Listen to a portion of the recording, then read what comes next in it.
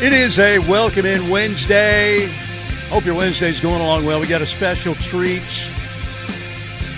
in studio today. OU Insider is here again, and today we have their great writer, reporter, and you see him on the podcast as well, the one, the only, Jesse Crittenden. Jesse, how you doing today? You doing all right? Yeah, absolutely. It's good to be here. I appreciate you asking, and it's big shoes to try to fill in for Parker.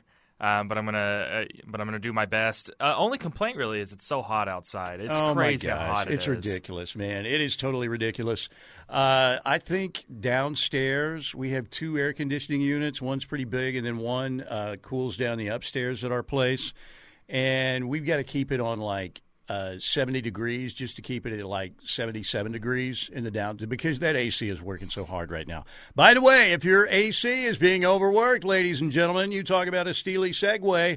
Tim Lasher Home Comfort Systems, 405-579-3113. That is 405-579-3113 because if you want to compare your air conditioning unit to a pitcher, it's like one of those pitchers back in the old days that used to throw like they went extra innings. That pitcher would throw like 18 innings or whatever. That's what your air conditioner is doing every day right now. The arm's got to be wearing down a little bit, but you can get it tuned up. Lasher Home Comfort Systems will get it done for you, 405-579-3113. Jesse has been out at all the practices, all of the media sessions. We've got a lot of insight here to get from Jesse throughout the next 2 hours. But I want to start talking about recruiting because it is David Stone making his commitment Saturday night. I created a little musical open for you. Yes, it is the David Stone Saturday Night Special. Mr. Saturday Night Special.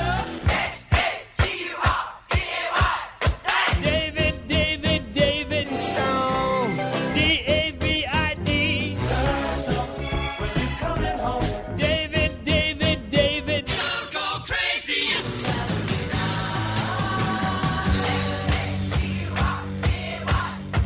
night. Yes. We have the Bay City Rollers. We have ELO. Some guy singing David. I'm not sure who that is. We also worked a little Queen in there and some Bob Dylan. I told Josh Helmer that will be up for a Grammy Award. I will be glad to accept if I make it to the Grammy ceremony. You know, I'm up at the 60s. Let's play that one more time because there was a lot of work and editing that went into that. So one more time, David Stone's commitment ceremony, Saturday night, the David Stone Saturday Night Special. Mr. Saturday Night Special.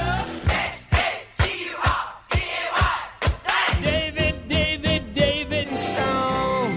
D-A-V-I-D. When you coming home. David.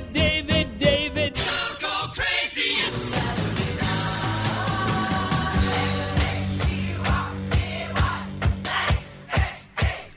That, ladies and gentlemen, is what I used to boogie to. All right, because old people used to boogie. I'm just telling you, we didn't dance, we boogied, or we cut a rug. I'm not sure what that means, but we also cut a rug back in the day. So, Jesse, this David Stone thing, after what happened with DJ Hicks last year, after what happened with Williams-Winery, even though the door is not 100% shut in that situation, I don't think, but this David Stone commitment Saturday, it feels like it's either going to be the greatest day ever Monday for the, you've got to get through the weekend, but when we get back on the air Monday, it'll be a Kool and the Gang celebration, or it is going to be like we're going to have to play Darth Vader's theme, when we open the show, right? Yeah. I can't blame any Oklahoma fans who feel a little traumatized, after Winery and DJ Hicks. And I think the thing that makes this tough, again, is how the whole thing with David Stone, the recruitment's been back and forth. There's mixed signals. OU's, I think, been the favorite for a while, but I don't know if that's enough to feel confident given how much recruiting has changed the last few months, really the last couple of years. And also David Stone fits a need this OU team desperately needs on the defensive line. So, getting him changes the 24 class, changes, the Venables defense and tenure, it changes everything. They need guys like this, not only just in general, but to contend in the SEC. They need guys like David Stone. David Stone has been that one guy that when you think about Oklahoma transitioning to the SEC, you point your finger at him. We need that guy. He's an Oklahoma kid. Yes, he's at IMG Academy, all of that stuff. but you feel like this is the kind of guy, this is the kind of kid that we have to get to where we want to go and where we want to be in the SEC, which is up near the top.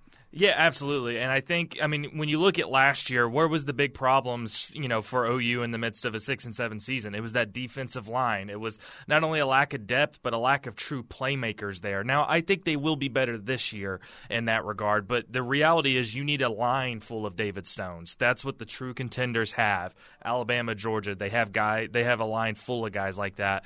And I think getting David Stone in a lot of ways is the first step. So I think that puts a lot of pressure on Oklahoma to get this thing on Saturday. No doubt. And we are thinking, again, it's going to be 6 p.m., I believe, Oklahoma time, when the announcement comes down on Saturday night from David Stone, the 5-star interior defensive lineman out of Del City, playing at IMG Academy out in Florida. Let's hear what Steve Wiltfong said yesterday about the very latest on David Stone, and he still thinks that Oklahoma's in pretty good shape. He's told me in the past he has a really good relationship with Todd Bates. He likes the trajectory of this program under Brent Venables and the experience that this defensive staff has. He says that they have the experience to win national championships. I think he likes the way that they've recruited at Oklahoma. And so it's a program that has been a crystal ball favorite for a long time going into this announcement. Now, Michigan State has had momentum at various points in this recruitment, went to 2 games there in the fall, talked to a source around East Lansing on Monday morning, and they feel like they're still in the thick of it for David Stone. And then certainly Miami, the wild card, right? They've had him on campus several times this calendar year already. They're a program that he said at IMG Media Day that Miami's his family's favorite place to be. He talks to that coaching staff every day. There's probably not a program recruiting him harder. Miami has tried to put a major emphasis on defensive line recruiting this cycle. They've had some good wins. Elias Rudolph flipping him from Michigan most recently, but David Stone would be a monster one here for Miami down the stretch. So to sum it all up, I like Oklahoma, but I still can't really rule out Miami or Michigan State here at the start of the week. There you go. All right, Steve Wiltfong talking yesterday. Now, you've heard some of those, I don't know if you call them rumor speculation, but a lot of people will tell you they do think that David Stone's mom wants to be out there in Florida. Miami. Now, Miami, if you want to deal with Colombian drug lords and, a modern-day, like a Sodom and Gomorrah situation, you want to be in Miami, right? I mean, what kind of family values are in Miami, Florida? Zero. I don't understand that. But, look, the weather could be good. You have to deal with some hurricanes.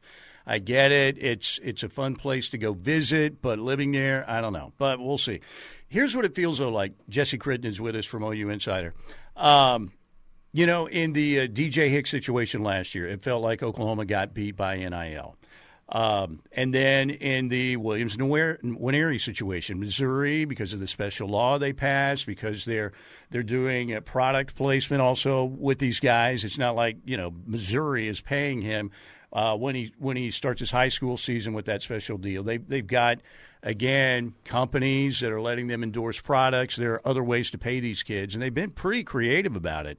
But it, again, feels like Oklahoma got beat with NIL. We know that OU's doing collectives. We know they're trying to do it the right way. We know they do have NIL money, and they are offering NIL money. Now, it may not be A&M or Miami or Texas or Oregon, but it feels like, again, if they lose David Stone, it would be more about an NIL situation than a relationship situation. Yet people are going to blame Todd Bates if this doesn't go well Saturday. And it feels like Todd Bates may be thinking, man, what am I supposed to do? I'm building a relationship with this kid. We're offering, NIL opportunities as well. But, if it's the money that gets you beat, I almost feel bad for the guy. Because if David Stone doesn't commit Saturday night, he is going to be lambasted, raked over the coals on the text line. Yeah, here's the tough needle that I think this Oklahoma coaching staff is trying to thread. It's trying to recognize that NIL, understandably, is playing a huge part in recruiting now. And if you're a 17-year-old kid and you're getting all these D1 offers, you're trying to think about your family. Your family also wants to have their say, right? And you've got to think about location and pedigree and your relationships, all that stuff. But I think the tough needle they're trying to thread is, how do we stay competitive and change to a recruiting atmosphere that's adapting. But I think it's pretty clear this coaching staff doesn't want NIL to be the only pitch. They want guys that want to be here and also offer an NIL package. It's almost culture versus cash in some ways. And again, like the Sooners, they have cash as well, but they really want to make sure they protect their culture over anything else. Exactly, right? Yeah, and you've got to think about chemistry. I mean, chemistry plays such a huge part of football, and getting these 5 stars in. Yeah, you can offer them all the money in the world, but what are the other guys on the team going to think when they haven't played a snap? That 5-star comes in, hasn't played a snap, and they're making a ton of NIL money compared to everybody else. So, and Brent Venables has said time and time again, he values not only culture, but I think he wants guys that want to be here. He wants guys that want to be in Norman while also acknowledging NIL is an important part of recruitment. So this is a really tough needle I think this coaching staff's trying to thread. No doubt about it. Well said. Les in Hays, Kansas. Steely gets the Grammy if that wins over Stone for OU and gets the commitment on Saturday. It's 8-track Boogie Day, says Captain Willard. There was a Michigan State insider who did put in a prediction for David Stone to Oklahoma today. There was an Ohio State insider. I don't know why he had Ohio State pick for David Stone, but also flipped his pick to David Stone to Oklahoma. I think that Oklahoma's going to get David Stone Saturday. But you know what? We played the clip yesterday on the show from, again, Steve Wilfong. Oklahoma's really in good shape for DJ Hicks. And then, boom, they all of a sudden, 30 minutes before the decision, this isn't going well. It's going to be A&M. So we'll see what happens Saturday night. All right, 405-651-3439 on the Knippelmeyer Chevrolet text line. We got our man Connor Pasby, man in the text line for us, the Knippelmeyer Chevrolet text line. Jesse Crittenden in with us today, OU insider, formerly of the Norman Transcript, does a great job, has a ton of insight. We'll see what he has to say about some things that have stood out to him at the Sooner practices and media get-togethers. We'll do that next right here on the Ref. Welcome back, everybody. Jesse Crittenden in with us. Parker's still on vacation. Connor Pasby running the show for us there in the studio, the Buffalo Wild Wings studios. Riverwind Casino, let me tell you what's happening this weekend. It's going to be a big-time weekend at Riverwind. How about Friday night, you head over to Riverwind, you enjoy steak night at the River Buffet, then you go see the Counting Crows in concert at the Showplace Theater. Still a few tickets available at riverwind.com or at the casino box office. Then Saturday nights, we have another show, Beats and Bites 2023. Coop Ale Works presents Beats and Bites. And on the Beats and Bites stage for the final show of the summer, Gary Allen on Saturday night.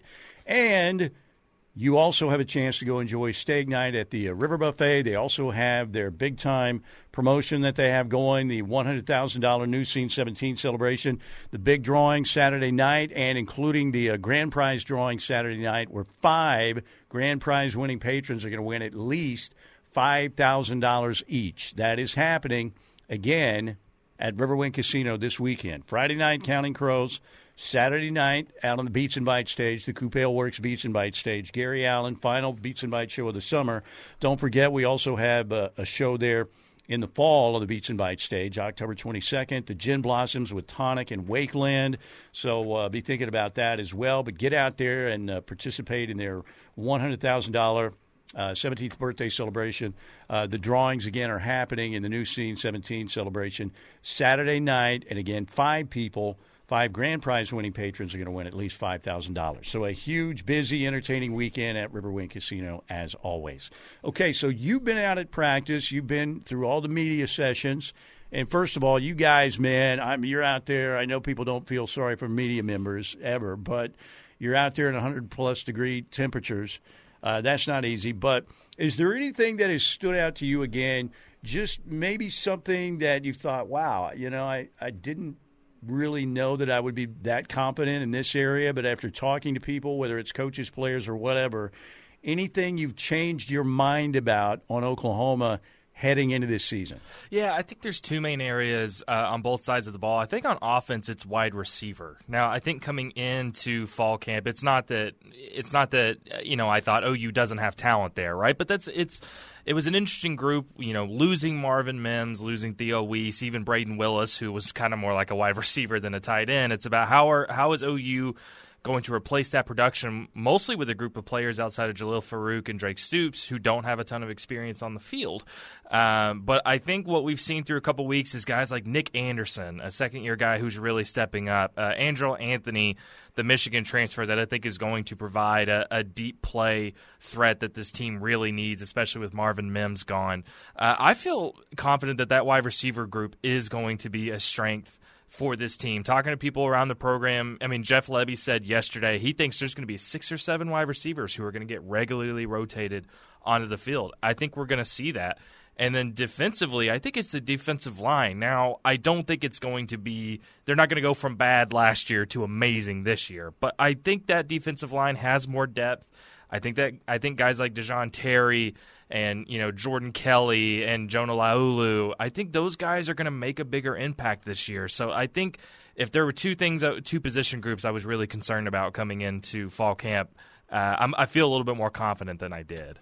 Jaden Gibson was a guy that you always heard, well, you saw the natural ability, when he caught the touchdown pass in the spring game for Micah Bowens. Then you also saw last year, again, he drops the potential game-winning TD pass in the end zone. But he's got the frame. He looks like a potential NFL guy. But you heard, well, maybe he needs to grow up a little bit. Maybe some maturity issues, stuff like that. It's got to get more locked in. But he seems to be. I know you guys talked to him the other day. He's a fantastic interview, no doubt about it. And it looks like that's a kid, when we talk about player development, that you're kind of seeing that it looks like right now. We have to let the season play out, but it looks like that Jaden Gibson can fit that bill. I've been high on Jaden Gibson even since last year, and I think that the concerns about his drops or his confidence have absolutely been there. But I've been confident about Jaden Gibson for a while because, like you said, I think the intangibles. I mean, he's the tallest wide receiver in the group. He's 6'5". He brings, that size alone is something this wide receiver group desperately needs. And I think the thing to remember, too, about him being a freshman last year is most freshmen aren't ready to come in and take a huge role right away. And I think that's important when we discuss guys like Jackson Arnold, who I think would be good right away. But you have to keep in mind when you see a freshman come in and be ready to play big snaps, that's the exception, not the rule. And for a lot of guys, it takes time to get acclimated. You usually are going from you're the guy at your high school to now you're on a team like Oklahoma with a lot of talent, and there's a mental aspect to it. There's a physical aspect to it. I think he needed to put on some weight. I think he needed to work through some confidence. Now, all that being said, I think these first few games of this season, this non-conference slate, are going to be important for a guy like him. But he's going to see the field. He's going to see opportunities. Now it's can he get through some of those mental hurdles and stay on the field? Because I think the expectations are high. I know OU really needs a guy like him to produce. Brent, in his first year, there were some game day issues. And there were times, I know in the Texas game, it kind of looked like, we don't have any answers kind of face that you saw in some of those cutaways. And certainly they didn't expect the backup quarterback situation to be that dire, that desperate. But what did you think about Brent as a head coach in year one, and what kind of steps do you think they've taken to be better on game day in terms of just game day decisions? Yeah, I think last year, we saw, again, with Britt Venables' experience as a defensive coordinator, nobody's taking away how much he knows about the defense, but the reality is a good head coach is involved in everything that's going on with the team, everything equally, not just focused on the defense. And I do think you saw some, when you lose 5 games by 3 points, and a lot of those games came down to, man, why'd they go for it on this 4th down, or why did they call this timeout here? A lot of those games came down to decisions like that look like a first-year coach trying to find his way and also having to deal with things that he hasn't had to deal with before. He's always been able to just focus on the defense. So I think coming into this year, and Brent's talked about it, I think he sees where the mistakes were last year, the fact that this team never played complementary football, the offense played too fast, the defense was on the field too long. I think you're going to see him, or at least it's going to be important for him to, exercise his ability as a head coach to have more of an impact in areas like that. And I do think the reality is I think we're going to see growth from him, but this is a big year, and I think you don't want to see some of those mistakes from last year where it's it's indecisiveness or I don't know, maybe making spur-of-the-moment decisions or being too focused on the defense. Those are things you don't want to see this year. I think he will improve, but there needs to be a lot of improvement there too.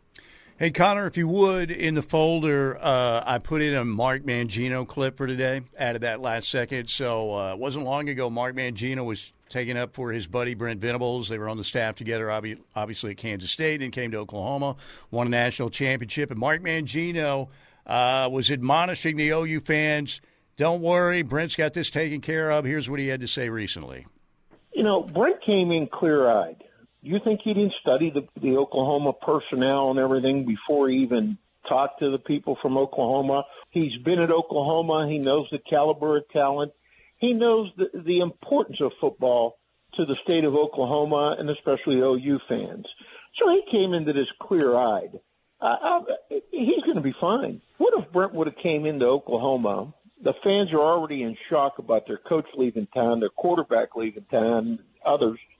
What if you come in and say, well, I evaluated the personnel. It's, some of it's good, most of it's not. We got to recruit better. We're not – I think some people would have jumped off the ledge in Oklahoma. Am I right or am I wrong? Brent will never abandon Oklahoma. He's staying there for the long haul to win national championships and conference championships. And fans, take warning. Don't abandon him. You'll be sorry. There you go. Mark Mangino says you will be sorry. That needs to be the next ref T-shirt. Just giant Mangino face. Don't abandon Brent. You will be sorry. Something like that. Anyway, I love Mark Mangino doesn't mess around. I love the fact that he didn't call a certain coach by his name or the quarterback by his name. But you know how I roll on that. 405-651-3439, Knippelmeyer Chevrolet text line. Mike Steele along with Jesse Crittenden, our practice camp reports, Sooner training camp reports. They're basically out of that. They're into a regular weekday routine now. Arkansas State obviously coming up a week from this Saturday. But they're brought to you by Neutral Vodka Seltzer Real Juice. Neutral Vodka Seltzer is an official sponsor of OU Athletics, made with only vodka, seltzer, and real juice to offer a deliciously clean, light, and refreshing taste. Neutral Vodka Seltzer Real Juice. Let's take a break right here on the Home of Sooner Fans. Jesse Crittenden, OU Insider, with us. Any questions you have for Jesse about the team, recruiting, whatever, let us know. Knippelmeyer Chevrolet text line is open, 405-651-3439. We got to catch up on a bunch, but send your questions our way. We'll try and answer them next here on the Home of Sooner Fans. Welcome back. Welcome back. Good to have you with us here on a Wednesday edition of Steelman and Thune. Parker is still on his honeymoon in Hawaii, and that you talk about a perfectly timed getaway. That was it, right? Because Parker, of course, was hearing it from the Sooner fans.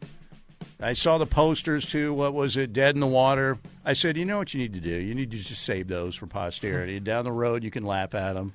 Maybe print a full-size poster when you have a millionaire's mansion, and you can put in your movie room the Dead in the Water movie poster right next to The Godfather or whatever. But it was a good time for him to get away because people can be – you know what people can be on social media? They can be ruthless at times. But we also love it because our text line and Twitter is always blowing up for us, and we appreciate you guys very much. Okay, 405-651-3439, Knippelmeyer Chevrolet text line. Steelman question, thoughts on Urban Meyer and the new Florida documentary. Have you seen that? I think it's called, is it Swamp Kings? Swamp Kings, yeah. Yep. I watched an episode and a half last night, and it looks like Urban Meyer's PR team kind of put that out to an extent. Now, look, there's some curse words, and they showed how hard they were working and all that stuff. But I have heard that the rest of the way, the Aaron Hernandez stuff, the Pouncey twin stuff, all of that stuff's basically, they don't mention it, don't even get into it. So, but I still like the behind-the-scenes stuff. It's kind of cool to see the locker room stuff. And that Florida team, of course, beat Oklahoma to win the national championship. Sooners were missing DeMarco Murray, and it was so close. I can still remember Tim Tebow and Nick Harris going back and forth that night. It was 14-14, right? And going into the fourth quarter, I think that yeah, game, 14-14. And that game was also played in Florida. It was a big home field advantage. Well, for how many Florida times fans. you got to go play LSU, that Nick Saban LSU team, when they hadn't won a national title in like 50 years in New Orleans? Yep. Then you got to go play, obviously, Florida. That was in Miami too, right? Yeah. Of course, the SC debacle, we don't even want to think about it. That was one of the worst nights ever. What happened that night, it started great. The Sooners took the ball down the field, scored. Then SC comes back. Everything changed on the Mark Bradley muffed punt where he fumbled it there, and SC got the momentum and never looked back. Yep. And I was working at another radio station at the time, and we had put together a package for listeners to win and come. They got a hotel and they got transportation to the game and everything with this travel company. So they had a bus to the stadium and everything. So after 55-19, Sooner fans are piling on this bus to go back to the hotel. They are not happy, and some are heavily intoxicated.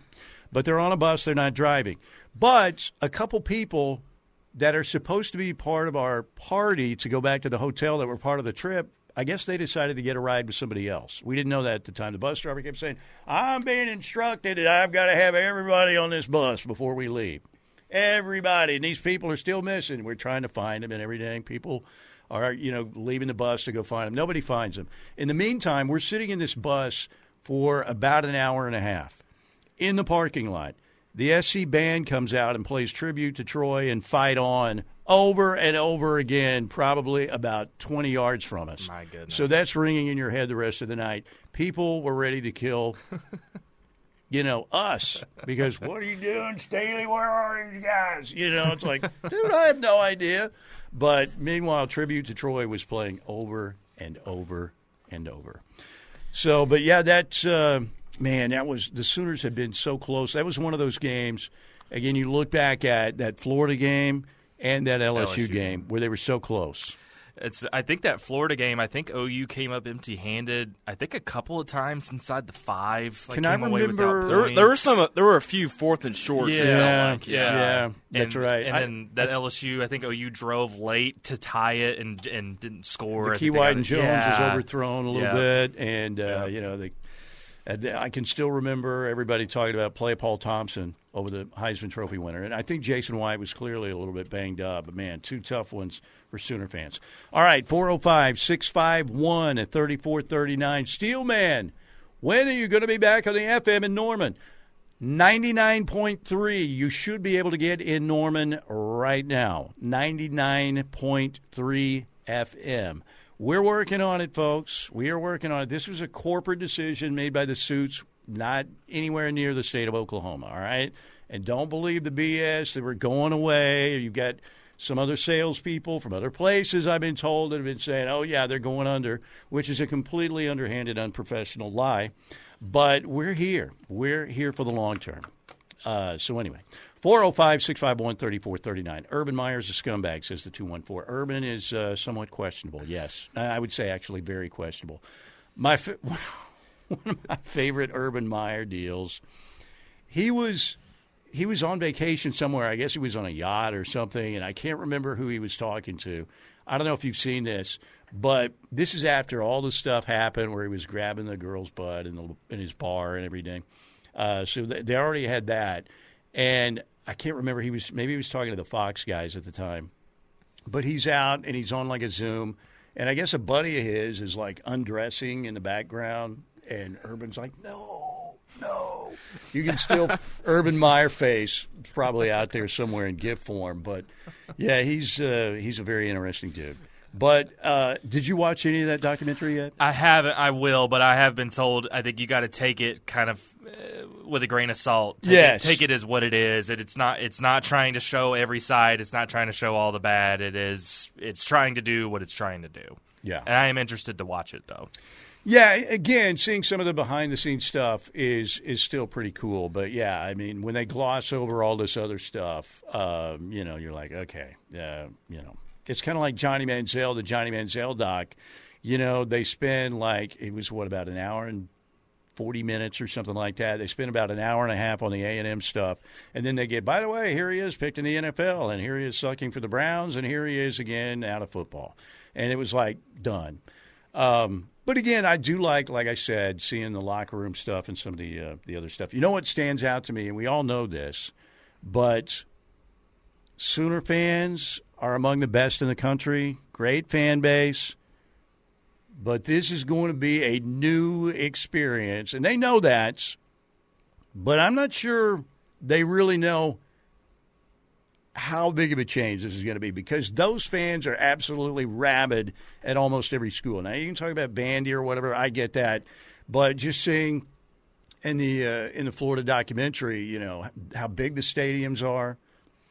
Oklahoma may have like the 6th biggest stadium in the SEC, something like that. But and those fans are all crazy. I mean, they're all crazy. They're all, you know, you've got to deal with the LSU fans, the worst in college football. I agree. And every other fan base is kind of like the Texas Tech fans there. So it's going to be a brand new experience. I wonder who the classy fans are going to be in the SEC. Like the Nebraska fans used to be. You know, I think the Alabama fans, there was a good experience. The Sooners won in Tuscaloosa. Bama came here with Dennis Franchione, and I thought, you know, both fan bases got along. But again, you're in different conferences at that time, so it's going to be interesting. They might even get after you media members. You better watch out.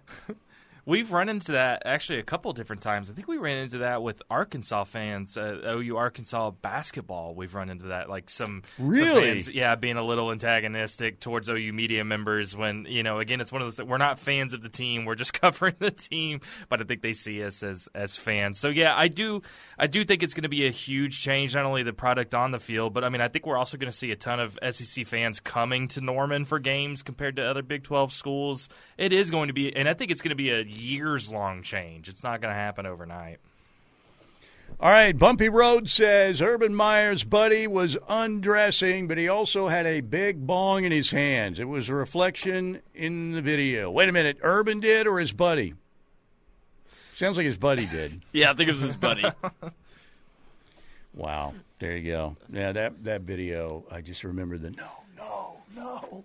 So good. Okay, 405-651-3439 on the Knippelmeyer Chevrolet text line, 405-651-3439. When we get back, they say we're not on 99.3. That can't be right?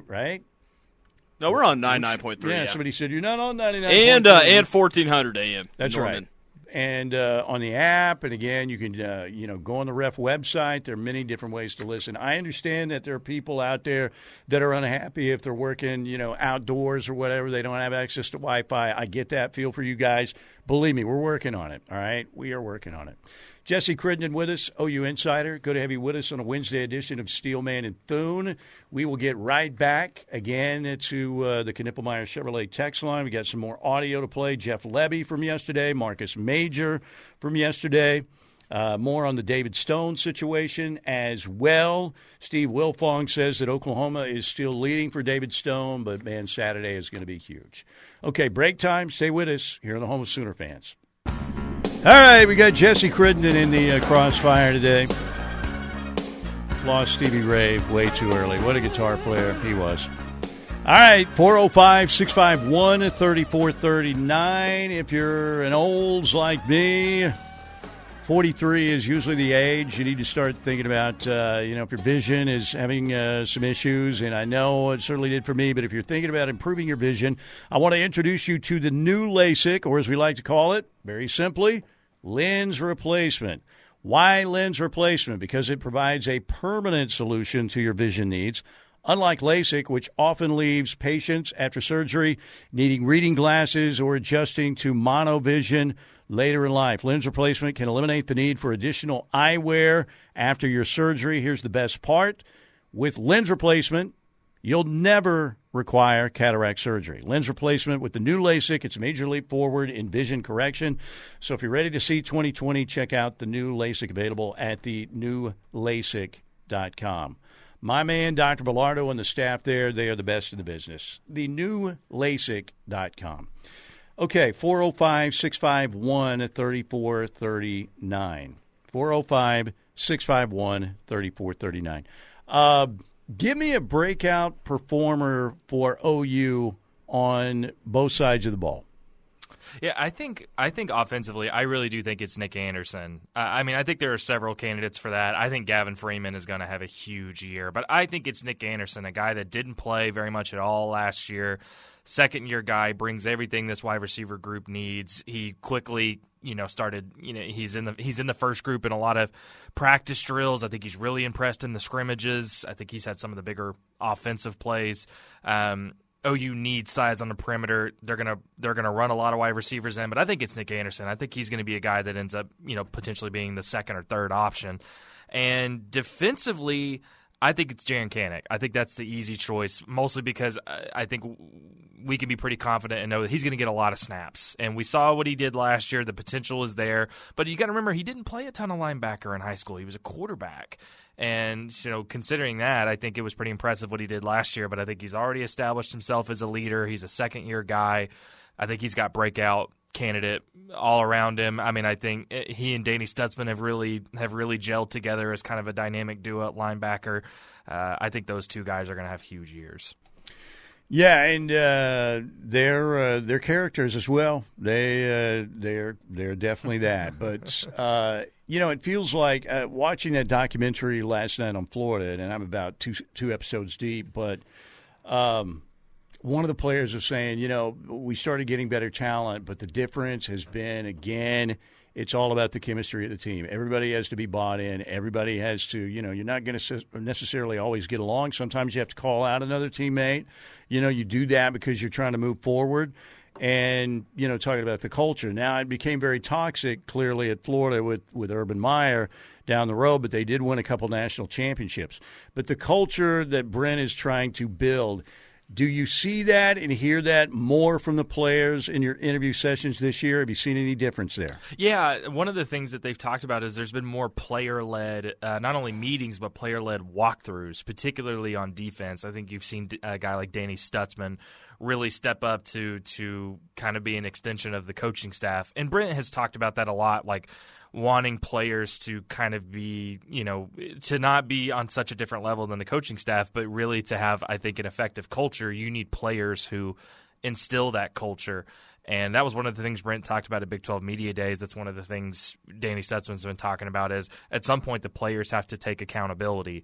And I think everybody's embarrassed by last year. I think the players are more embarrassed than anybody else. And I think you're going to see not only just veteran guys that they've added through their transfer portal, but I think you're going to see guys who were on the team last year who've now, this is their second year in Brent's system, last year being such an embarrassment that I do think you're seeing players really instill the culture. And I think that's, again, when you talk about NIL, recruiting, all that stuff, I think it's getting harder and harder to instill your culture. And that's why I think you see Brent doubling down on it. And I think because it takes more of an effort than it ever has to have that culture.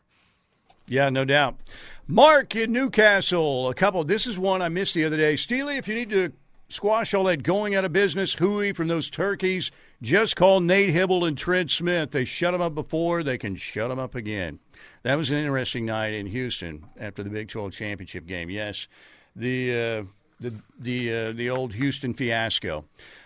Steely, if David Stone doesn't go right Saturday night, don't blame it on the sunshine, the moonlight, or the good times. Blame it on the boogie. Very nice. 5 stars now for Mark. He was a highly ranked 4-star. Now he's going to 5 stars. All right, folks. I would like to. I see what you're saying about a lot of the questions but I can't turn this into a question and answer about the signal and all of that stuff. We're trying to talk sports here, but we need we put this information out like 3 weeks before we knew it was going to happen. And I understand not everybody's at the radio, when those promos play, but we're trying to get another FM signal. All right? I can't go buy a signal myself. I can't do it. I mean, I would need to start like a Ponzi scheme or something to do that. Mike Madoff. That's what I need to do. But we're trying our best, folks, to just stay tuned, all right? That's all I got to say. But we're getting about 60% questions about the signal in the app and all of that. I can't turn this into us just talking about the signal in the app all day. I just can't do it. You sure you can't pick up a signal at Walmart? I've heard you can just go buy an FM signal. Yeah, absolutely. At basement bargain prices. Maybe we'll go to Costco this weekend and see if they've got an FM signal, $999 special FM signal. 405-651-3439. When you're out at practice, what feel does this team give you from 731? Yeah, that's a good question. I think last year, especially after we've gotten some separation from it, I do think there was some nervousness. Now, there was excitement. There was a lot of new. I think new is always exciting. But I think there was some nervousness. I think there was a new coaching staff trying to figure out where their place in it is, especially the players that were on the team the year before. How do they fit into all this? I think this year you see a little bit more of a focused team, and I think you feel a sense of urgency. I think there's been this feeling of why can't the season start tomorrow? I think it's been that way since the spring. I think a lot of the guys that were on the team last year, I think they feel more confident in their roles. So I think it's a mix of both a little bit more confidence, but also a sense of urgency. I think to get this season started and move on from 6 and 7 because those players. They've been hearing that for months. They've been hearing that for months. No doubt about it. All right, Jesse Crittenden is in with us. Cole and KC, tell these olds to have their grandkids help them download the app. All right, DJ Graham. There's a question about DJ Graham. We will talk about that. Is there anything happening with DJ Graham transitioning from DB to wide receiver? Remember, he came to Oklahoma as a wide receiver. We'll talk about that next hour. Vandelay and Norman, I'm an importer-exporter of FM signals. Well, it is in arts. Vandelay. Art Vandelay. Nice. There you go. Yeah, we'll I wonder if I can run to the convenience store and see if they've got a deal on FM signals. Maybe they do. Who knows? All right, 405-651-3439. My man Chickens in Tulsa, loud and clear on 1430 in the Ref app here in the 918. There's a man who's doing it and doing it and doing it well. Chickens 918, my buddy George. All right, everybody, we've got another hour to go with Jesse. Let's keep those questions rolling in here on the home of Sooner fans.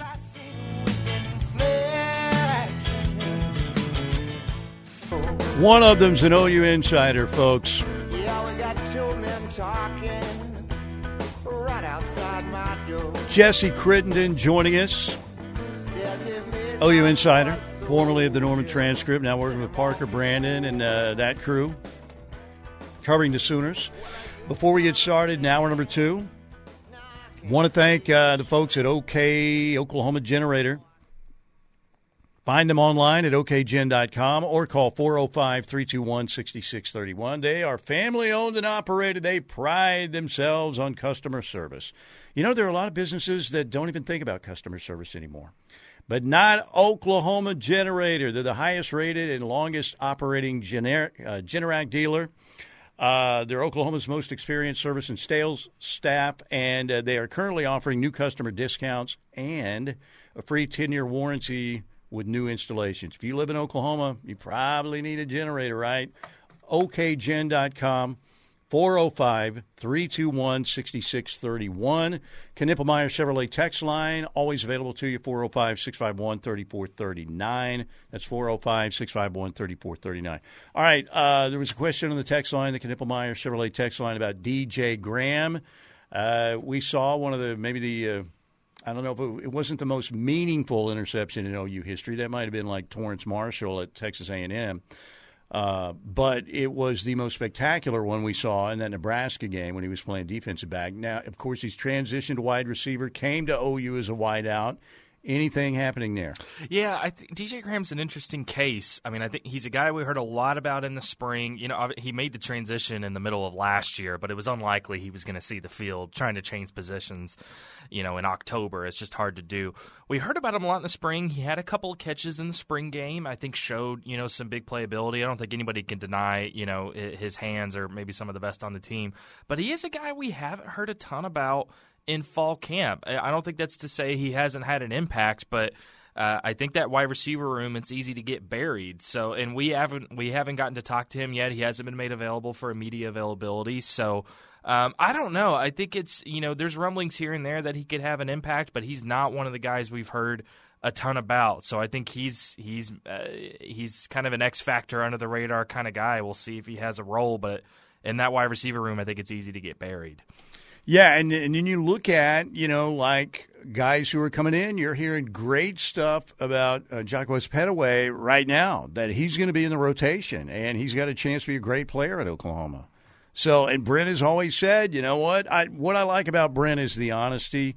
He tells even these highly recruited guys, I'm recruiting the next guy to come in and take your job.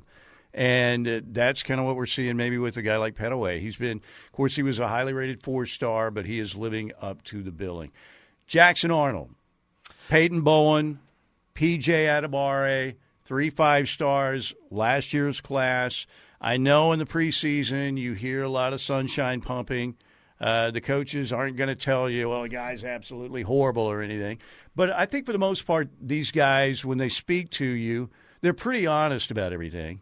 But so far, the early returns on those guys is, they're everything that they were billed to be. Oh, yeah, Peyton Bowen. I mean, Brent said it as much in July at Big 12 Media Days. He said, we've got to find a way to get him on the field. And then when we talked to Peyton Bowen last week, I asked him, how much are you moving around the defense? And Peyton Bowen responded, he's played 5 positions for this team. So I think you see that. There's a couple different ways you can read that. I think one of them is I think guys like Reggie Pearson has made an impact at safety. Obviously, Billy Bowman's going to get a ton of time there. So I think it's more about, well, if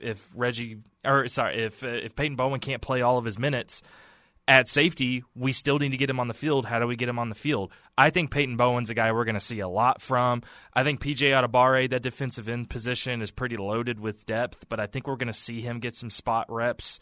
And Jackson Arnold, I think the main thing for him, I think he's came in. I think he's been really impressive this fall. He's made some big jumps from the spring, but I think this year for him is about learning from Dylan Gabriel, learning this offense, because his time's going to come, even if it's not this year. All right, Bob Stoops was on the ref yesterday, and let's load that clip up because they asked him on the rush about Peyton Bowen. And here's what Bob said about the Sooners right now, again, testing out Peyton Bowen at a lot of different spots on the defense. Means he's a great player. They're trying to find what is the very best spot for him. It's kind of like hopefully a guy like a Roy Williams, where you're trying to find where can he get the most production because he can do so many things. Roy was a thumper. He could hit you. He could blitz. But he'd go out there and he could cover you too. So, and I really thought we found the absolute best spot for him, in that position we called the Roy position, kind of somewhere between an outside backer and a safety. And, so hopefully that's the case. I was at a practice a week ago or so and saw him cover some ground and make a great interception on the sideline. And so hopefully, it all keeps progressing that way for him, and they find a great spot for him. I'm sure they will. There you go. Bob Stoops on the rush right here on the ref every Tuesday afternoon with Teddy and Tyler. 405-651-3439, Knippelmeyer Chevrolet text line. I feel like the kicking game is something we haven't talked about, given how many close losses we had last year. Any info on how the kicking game is looking? Yeah, I think that's a good point to bring up because, the kicking game was an area of weakness last year. I mean, I think Zach Schmidt, not to rag on him personally, but he was at the bottom of the Big 12 Conference in terms of efficiency. I think he was 12 of 18 on the year. You look at the West Virginia game, you look at the Texas Tech game, I think those were games where missed kicks played a huge role in losing those games. So we actually got to talk to Zach on Monday. He sounded like a guy that recognizes last year wasn't good enough. I think he knows the production needs to be there this year. I think he's faced some competition for that spot, but I think Zach Schmidt is going to be the starting kicker this year. The main thing I'm looking at, honestly, is punt and kick returns. I mean, not only Marvin Mims played a huge role at punt returner, but I think they're trying a lot of guys out at kick returner and punt returner. I think we're going to see this coaching staff be a little bit more aggressive in terms of returning kicks and punts. We didn't see that a lot last year. We didn't see it with the previous regime. I think you're going to try to see this coaching staff be a little bit more aggressive. I think you're going to see guys like Gavin Freeman, and Billy Bowman, maybe LV Bunkley Shelton, maybe even Peyton Bowen get some reps there. But yeah, I do think special teams is one of those areas that it's not always fun or sexy to talk about, but it has a big impact, and we saw it burn this team multiple times last year. No doubt. Has the burrito curse been lifted yet? I feel like there's still a little some chunks of burrito hanging around, because. And which is the most amazing thing ever, because Gabe Burkich seemed to be money. And then, I'll tell you what happened, NIL, they got a burrito deal, and guess what? Wasn't the same deal afterwards. 405-651-3439. Angry Ronnie, do we know the depth chart yet or when it's going to be released? Yeah, I would expect it'll be sometime next week. Obviously, with the week leading up to that game, I bet we'll get it when Venable speaks on Tuesday or maybe the day before. That's about what happened last year. I think the depth chart's going to be interesting because we saw with the previous regime there were a lot of there wasn't a lot to glean from those depth charts. It was a lot of this player or this player. Oh, yeah. We didn't see that with Venables last year. We saw him make some pretty concrete, things pretty concrete on that depth chart. I think we're going to see it again this year, and I think it's particularly interesting because competitive depth has been the buzzword all fall camp.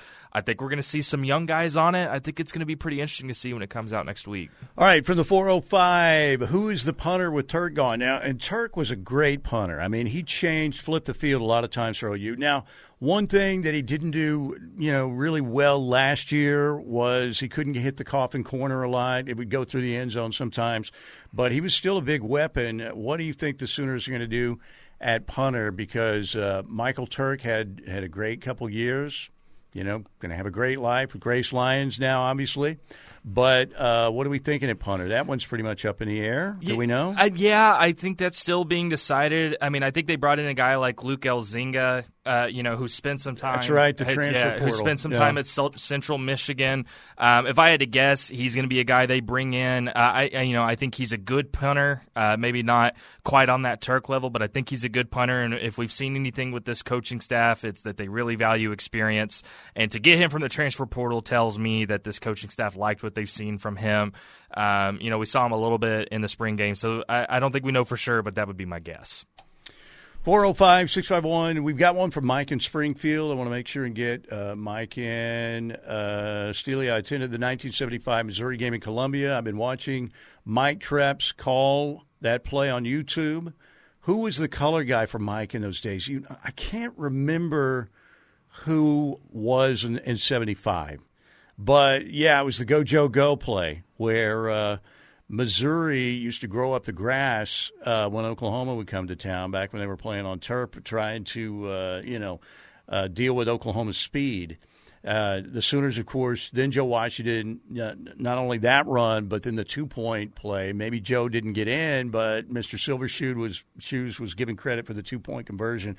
That was one of the big games. But Mike Treps, I used to produce his show here a long time ago. I think if you've listened to me long enough, I can still remember Mac Brown coming in a couple times, the offensive coordinator in 1984. And I love Mike Treps. He was great, really good to me. Missed the guy. Huge Cubs fan, obviously. Was, just a Sooner legend. But I can still remember Mac coming in, and then the eventual, the Sooner fans just ripping on him because he's at Texas. But he was like, I don't think there was anybody who ever came in this building that ever treated me better than Mac Brown, besides fellow employees and everything. But he was one like, Mike, how you doing? How's school doing? Good to see you. How's the family? It was crazy. And but that was the year Troy Aikman had to play. Danny Bradley got injured. They went to Kansas, and Troy Aikman had to play against Kansas, and they lost that game to Kansas. I'll never forget that post-game show. And Mac having to come in the week after that. So, but, yeah, interesting, Mac Brown. Mac Brown might have been the head coach at the University of Oklahoma if his brother Watson didn't want – to interview for the OU job. But Watson was interested in getting the OU job when it opened up, or else it might have been totally different. You might have had can you imagine if it had been Mac at OU and Bob Stoops at Texas? What an alternate universe we would all be living in right now. That would be, no doubt, completely. All right, break time. Jesse Crittenden, OU Insider, is with us, 405-651-3439. By the way, let us know if you remember who was working with Mike Treps on the 75. John Brooks. That's what we get a few texts coming in. I don't think Brooksy was there in 75. In fact, I'm almost positive he wasn't with Brooks in 75. Brooksy came along a little bit later, I think, maybe 79, 80. If I still got John Brooks, I could ask. I don't know if I still got Brooks. By the way, there's the urban picture right there. All right, but let's break right here. Jesse Crittenden, OU Insider. Any question you have for Jesse concerning Sooner football, 405-651-3039. 3439. Now, let's Robert Spears Jennings, Ron and Aledo is asking about RSJ. We'll talk to Jesse about that when we get back here on the Ref. All right, boy, was the old man way wrong. So Brooksy, based on what I'm seeing, was 74 to 91. I'm trying to think if Brooksy had a couple years on and off at that point, but it doesn't sound like it. Somebody's saying it was John Snyder of Channel 9 also. So anyway, I just, I used to listen to most of the games as a kid on the radio. That's how old I am, man. We had like 3 games a year, maybe 4 with a bowl game, obviously, but always listening on the radio. I can still remember the old radio that we would listen to the OU games on. And the cool thing was I decided, you know what, I'm going to listen to other games. So I built a little media center out in the garage where I could keep stats as a kid. And I had a couple radios out there. We could pick up the LSU games. I think it was WLS. What was the big station in New Orleans? You didn't add the extra W, but the Iowa games you could get on WHO in Des Moines. So I had like my little media center out there, and I would draw programs and keep stats and all kinds of stuff. So that's how I rolled way back then. So, but I do remember it was the Go Joe Go call from Mike Treps in that game in Columbia. That was an experience, man, listening to the games on the radio. And nowadays, you can get every football game, you've got it somewhere, right? Right. Somewhere you've got it. Okay, 405-651-3439. Seattle Sooner. Come on, guys. I was being modest. Please give it up to me. I told you guys before. All right, what is he? After my wife took a job in Seattle, we picked up everything and moved out here. I've been unemployed since. Today I finally got offered a job, so give it up to me.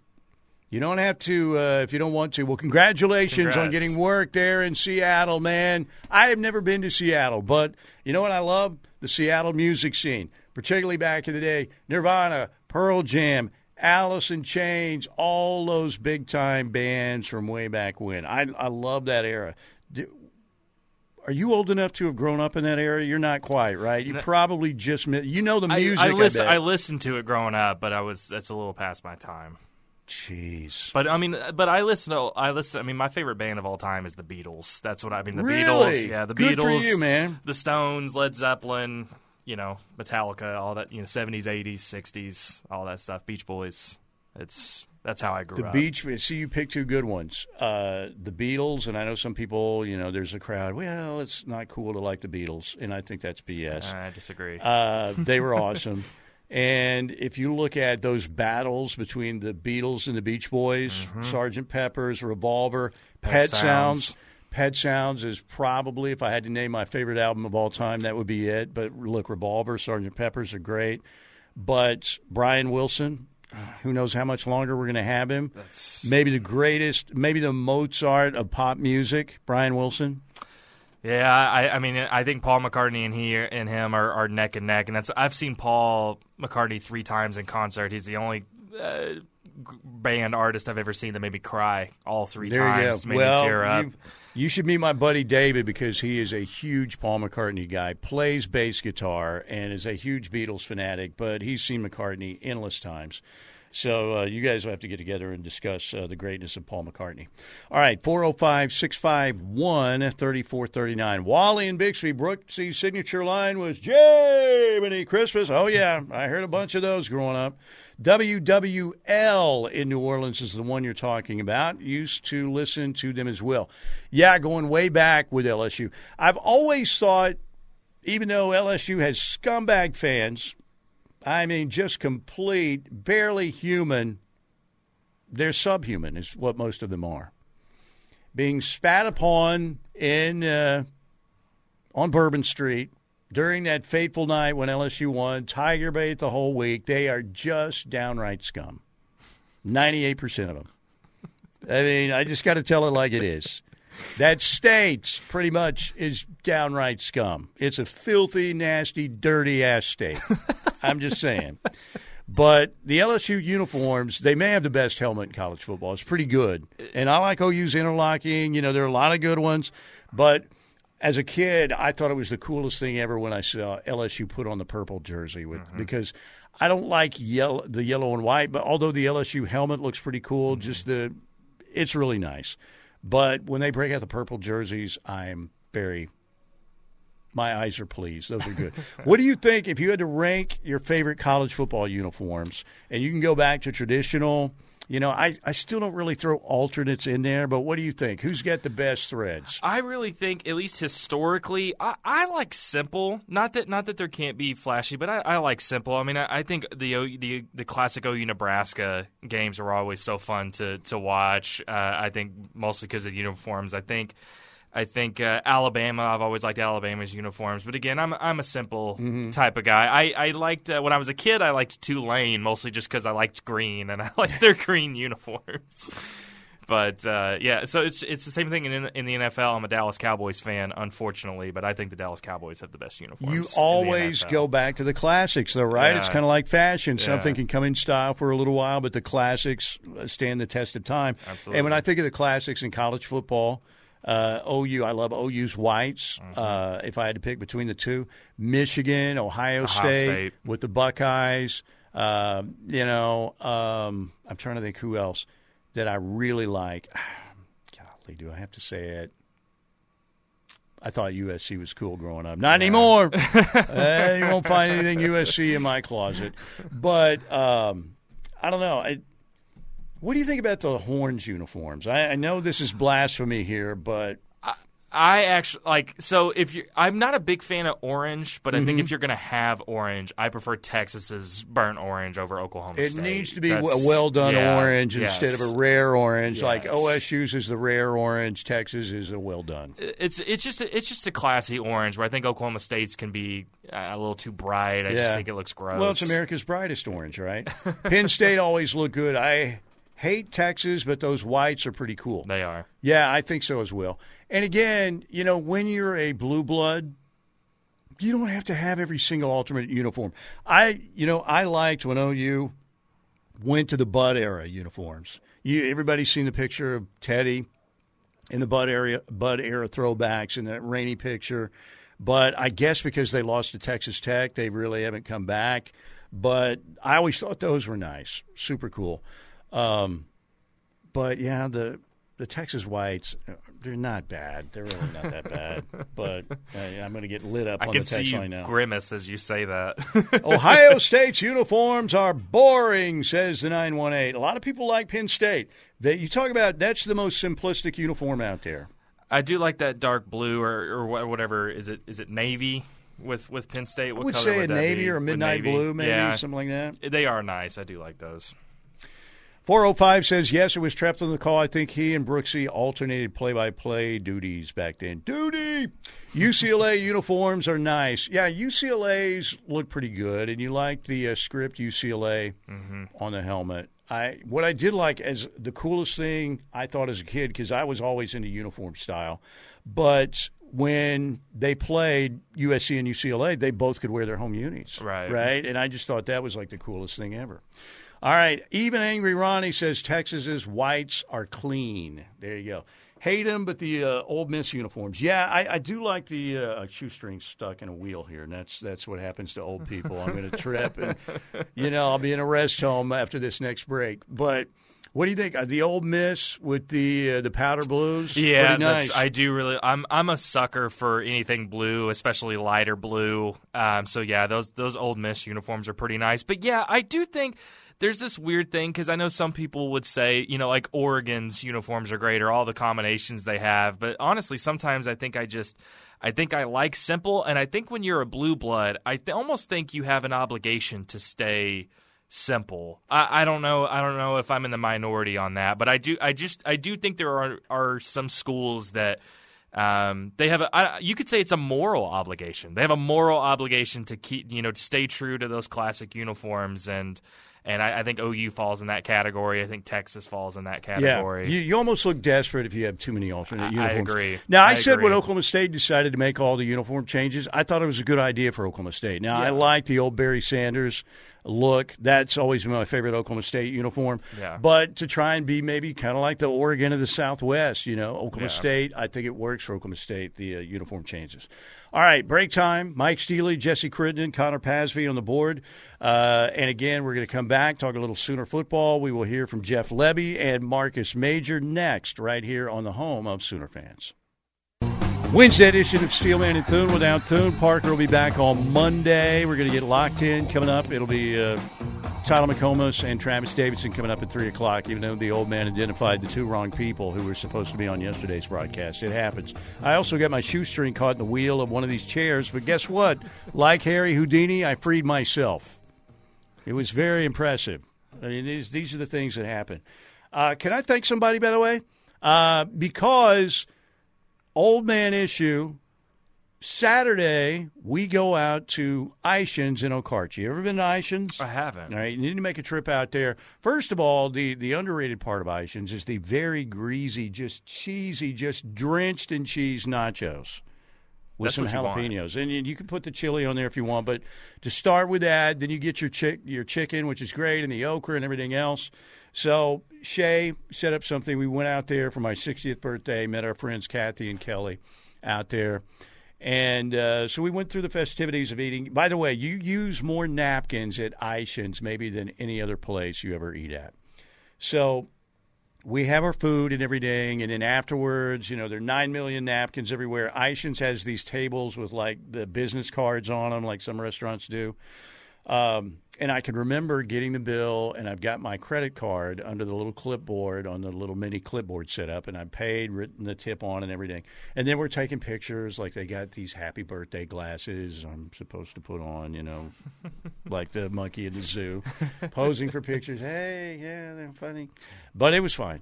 But so I get up, we leave. I get up Sunday morning to go get my coffee and some other stuff, pull out the wallet, no credit card, which is always a great feeling, isn't it? You're like, no, life is over. So I look up, Ishans is closed on Sunday, and a buddy of mine, Chris Palmer, knows somebody who works at Ishans, and said, hey, I know somebody, they'll be there, like 7 in the morning to do paying people to do the payroll. So make sure and call. And I thought, well, they don't open till 10 on Monday. Surely they don't answer the phone. Guess what? They answered the phone in like 3 rings. I mean, I had the over and under at like 100 rings, but they answered it in like 3. So I want to thank Julie from Ishans because she said, yep, found it for you. And she also said she'll send it to me. Rather than making the long round trip all the way to Okarche, which when you're trying to do 2 things, 2 jobs every week, it's kind of tough to think, I've got 3 hours to make to and from Ishans. So she sent the card back via mail, and I just want to thank her for that. It's cool to find kind people out there, and she was very happy, too, to have found the card. I found it. So anyway, thank you. Thank you to Julie at Ishans. All right, 405-651-3439. We're heading to the text line in 1 second. First, I want to hear from Jeff Lebby. You guys met with Jeff yesterday. Here's what the Sooners OC had to say about how the offense is progressing. Yeah, there's been a lot of good. There's been plenty, that we're continuing to work through and fix and just continuing to try to create depth at every single position. I do like where we're at. I like our guys' attitude and their effort and their toughness.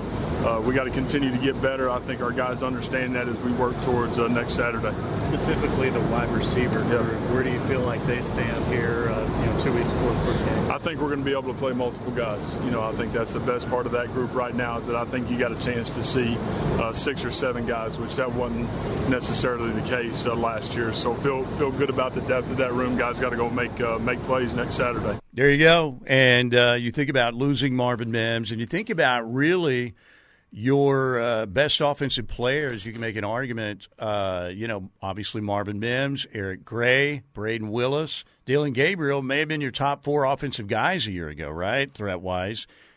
You got one of them back, but yet they still feel pretty good about what they have at wide receiver because apparently a lot of these guys have progressed, and they like the young guys they brought in like Petaway. Yeah, when you go through, I mean, when you've Jaden Gibson and Nick Anderson, obviously you still got Jalil Farouk, who had a breakout year last year, Drake Stoops, who was really good last year. You've got those two guys kind of leading the room. But, yeah, Jaden Gibson and Nick Anderson and Andrell Anthony, Jaquaze Petaway. I mean, I think they even like, LV Bunkley Shelton. Obviously, we know what DJ Graham can do on a football field. So I think the question about the wide receiver room has never been about talent. It's always been about is lack of experience going to hurt them? But I do think they feel confident about the depth in that room. And it is weird to lose Eric Gray, but we saw what Javonte Barnes and Gavin Sawchuk did in the bowl game. And I also think people are forgetting about Marcus Major a little bit, who has been hurt.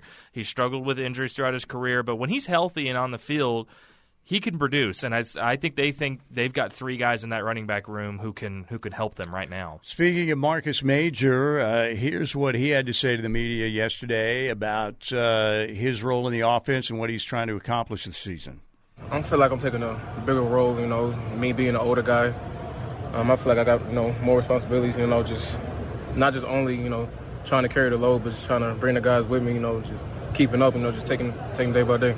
Some learning experience, but I'm still learning, but it's been all fun, I've been enjoying these guys, it's a lot of talent in the room, to see. The competition kind of like with you and Javonte and Gavin up at the top there. Great competition, man. They progressed so much since they've been here, and it's only made me better, it's making each other better. So, iron sharp as iron. I appreciate them, for being here, making me go every day, making me be my best every day, and competition is fun, I love it. There you go. Marcus Major meeting with the media yesterday. Sooner Bubba, thank you for sending me the information. I have it right here in front of me. We were talking about who was on the broadcast with Mike Treps that day, the Go Joe Go game where they won in Columbia, Missouri in dramatic fashion. And here is the article prior to the season. John Snyder, sports director at KWTV in Oklahoma City, joins Mike Treps in Oklahoma's broadcast lineup this fall. Snyder, 27 years old, will handle the color, and Treps will do the play-by-play for the third straight year on the Sooner Network. So there you go. It was John Snyder and Mike Treps. Mike Treps, play-by-play, John Snyder, color. So I thought there were a few years where, like, Brooksy wasn't there, maybe for a couple years, between 74 and 81. I think that might have been the case. John Brooks, great. Love Brooksy. He's still with us, obviously. Mike Treps. Was really good to me coming up through the business and was always great.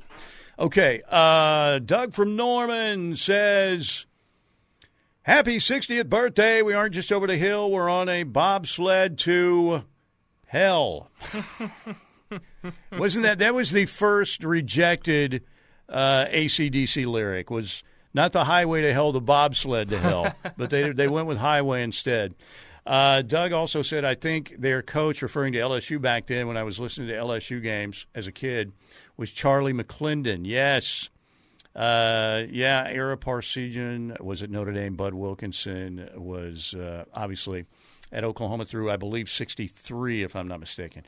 But, yeah, Charlie McClendon. Charles Alexander was a really good running back for LSU, and you could get them on WWLL out of New Orleans.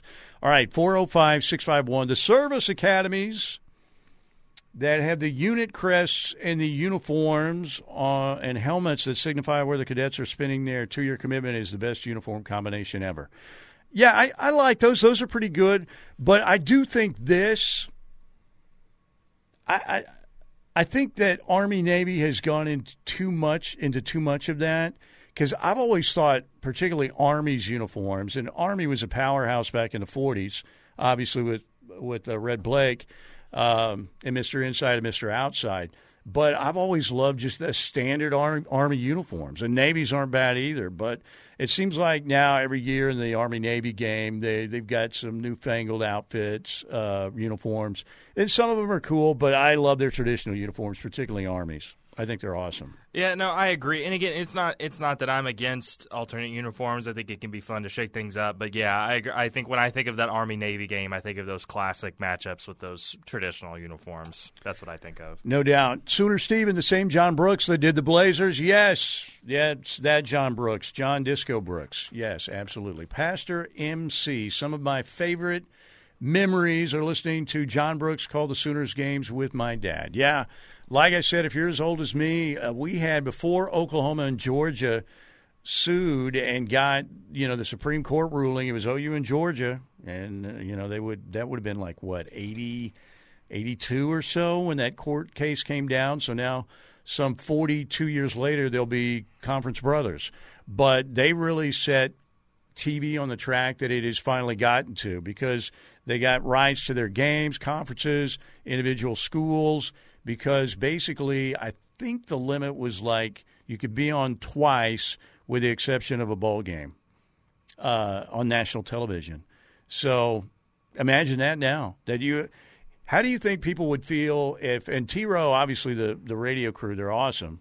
But – and I know a lot of people listen and they simulcast and sync up T-Row's call with the TV broadcast. Yeah. But literally, we had to listen to about 80% of the OU games on radio. And there was a little bit of a magic to that. I think it was more suited for baseball, play-by-play back in the day. But, I've told this story. Walter Cronkite did radio for OU. Absolutely he did. So did Kurt Gowdy back in the day. So the Sooners had, Walter Cronkite did Oklahoma football. I don't know if I knew that. I didn't realize that. Yeah, I believe you. There's a picture. You can probably go ahead and Google it up and find it. But, and Kurt Gowdy did as well. So they had some legendary announcers. Okay, 405-651-3439. Jesse Crittenden with us. We've got one more segment to go. Let me tell you about Riverwind Casino, because you should plan your weekend, because sometimes you hear people, there's really nothing to do in field football. You hear that? There is something to do. Always something to do besides winning money at Riverwind, and that's a big part of it.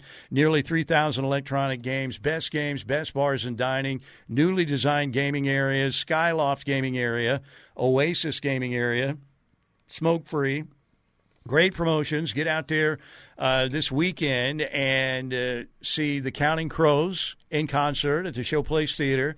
Friday night, you can go out and have a great meal at Chips and Ales or steak night at the River Buffet and take in the Counting Crows show at the Showplace Theater. That's Friday night. And then Saturday night, it's the final Summer Beats and Bites show on the Coop Aleworks Beats and Bites stage outdoors at Riverwind with Gary Allen. That will be a heck of a show.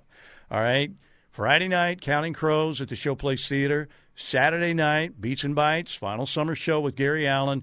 Get your tickets at riverwind.com or at the casino box office. And don't forget about Saturday night is the final drawing in the $100,000 New Scene 17 celebration. Get out there. Preliminary drawings are giving away a bunch of money. And also the grand prize winning patrons, there will be five of them named on Saturday night, and they're going to win at least $5,000 each in cash. That's a heck of a deal. But you know what? It's always a heck of a deal at the one and only Riverwind Casino, simply the best. One more segment with Jesse before we get locked in at the top of the hour. Stay with us here on the Ref. We are back, and again, we're going to get locked in. It'll be Tyler and Travis Davidson. Tomorrow out at Cavens Group to see Gary and the crew out there. Duke the Wonder Dog, Amanda, everybody out there. Love being at Cavens. And then Friday, out at my home away from home, Riverwind Casino, as we get ready for a big weekend. Coming up with the Counting Crows on Friday at the Showplace Theater, and Gary Allen on the Beats and Bites stage, the Coop Aleworks Beats and Bites stage Saturday night, and the final giveaway for the big promotion they've been running all month for their 17th birthday. And that is the $100,000 New Scene 17 celebration, all happening this weekend at Riverwind. All right, David Stone making a decision Saturday night. The Grammy Committee, wait, let me get the email. All right. The email from the Regional Grammy Committee says, Dear Steelman, you have been nominated for the Best mix down for 30 seconds or less with the David Stone Saturday Night Special open. Oh, thank you. Thank you very much. That's a lie.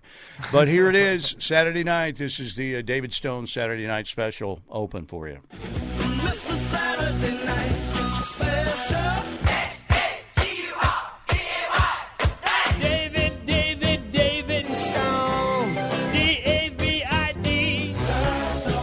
When you're coming home. David. Don't go crazy.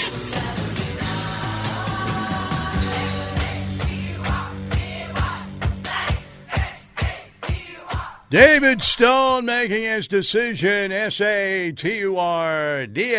night around 6 o'clock Oklahoma time. We probably will have it by like 6:15. Were you aware of the Bay City Rollers at any point in your life? Aware, yes. It sounds like your family gave you some good musical knowledge as a kid. Oh yeah, I think that was important for my dad. Even I remember. Was your dad a big vinyl guy? Big vinyl guy. Nice. I'm a big vinyl guy. That's how I good. prefer to listen to music. So good. This will date me a little bit, but I remember growing up, my dad. We did this several times. He would do the Wizard of Oz while playing the Dark Side of the Moon. Oh at the yeah, same you got to sync it up after the lion roars for the second time, I believe. Yeah, it kind of works. It's pretty great actually. But yeah, I mean the Beatles again. They just have listening to Rubber Soul and Abbey Road and the White Album. I mean that had such a big impact on me. And it just, I'll tell you, a great record that's well produced, like any Steely Dan album on vinyl, just pops. I mean, it just sounds like Walter Egan and Donald Fagen are right here. It sounds like it, but. So that's cool to know. You got a good musical education in your upbringing. That's impressive that you mentioned Pet Sounds also, because probably that would be my one album, even though at the time a lot of the Beach Boys fans, the pop that they had put out there, which is still really good, and nobody sings harmonies like the Beach Boys, but they all thought, what is this? It's just a masterpiece. That's all. That's what it is. Okay, 405-651-3439. Worst uniforms ever, the Tennessee Volunteers. You need to have Steely tweet that out. What is he talking about? And link it to David Stone. That's great. See, here's the deal. David Stone, though, is young and cool, and I am old and not cool, so he'd probably be thinking, what the heck is this? I'm going to Miami. And then you know who would be in trouble on the text line? Me. Because Stone would say, I was about to go to OU, but then this old man put this music mix down together, and it was, what was it? So I decided to go to Miami. But thank you for saying that, though. I appreciate it. I think that Stone is supposed to commit during halftime. I was told this morning that Brandon Drum said he thought it was going to be around 6 p.m., but I don't know. What time is the kickoff? Do we know? Who knows? We'll find out. All I know is it's the Saturday night special in my book. Okay, we've got about 90 seconds left. Any other things you want to throw out there that you've seen from practice that people need to know? Do you feel good? Do you feel pretty confident that this team is going to have a bounce back?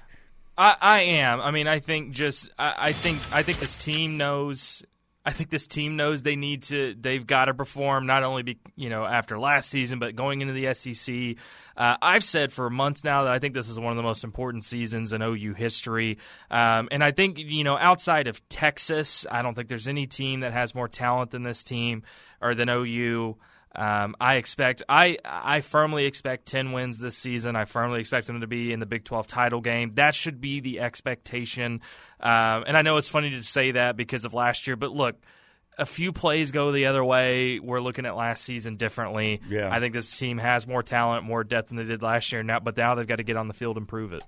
That's the key. Jesse, great job. Always, we love having you on every week, and this is the second time you've come in studio and sat down with us, and you do a fantastic job. Appreciate you. And you went from a 4.5 star, a high 4-star to a 5-star with your knowledge of older music. Very impressive. Jesse Crittenden, OU Insider. All right. Connor, great job as usual. Appreciate you. And thanks to our friends at the Advanced Laser and Cataract Center, the new LASIK.com, Dr. B and his staff. We'll be out at Caven's Group tomorrow with Gary and the crew out there. And then Friday at Riverwind Casino. We want to thank Riverwind for all they do for us here at the Ref and on my stream. Friday night, the Counting Crows. Saturday night, Coop Ale Works Beach and Bite Stage outdoors at Riverwind. The music of Gary Allen and their big giveaway this weekend on Saturday night. Take care.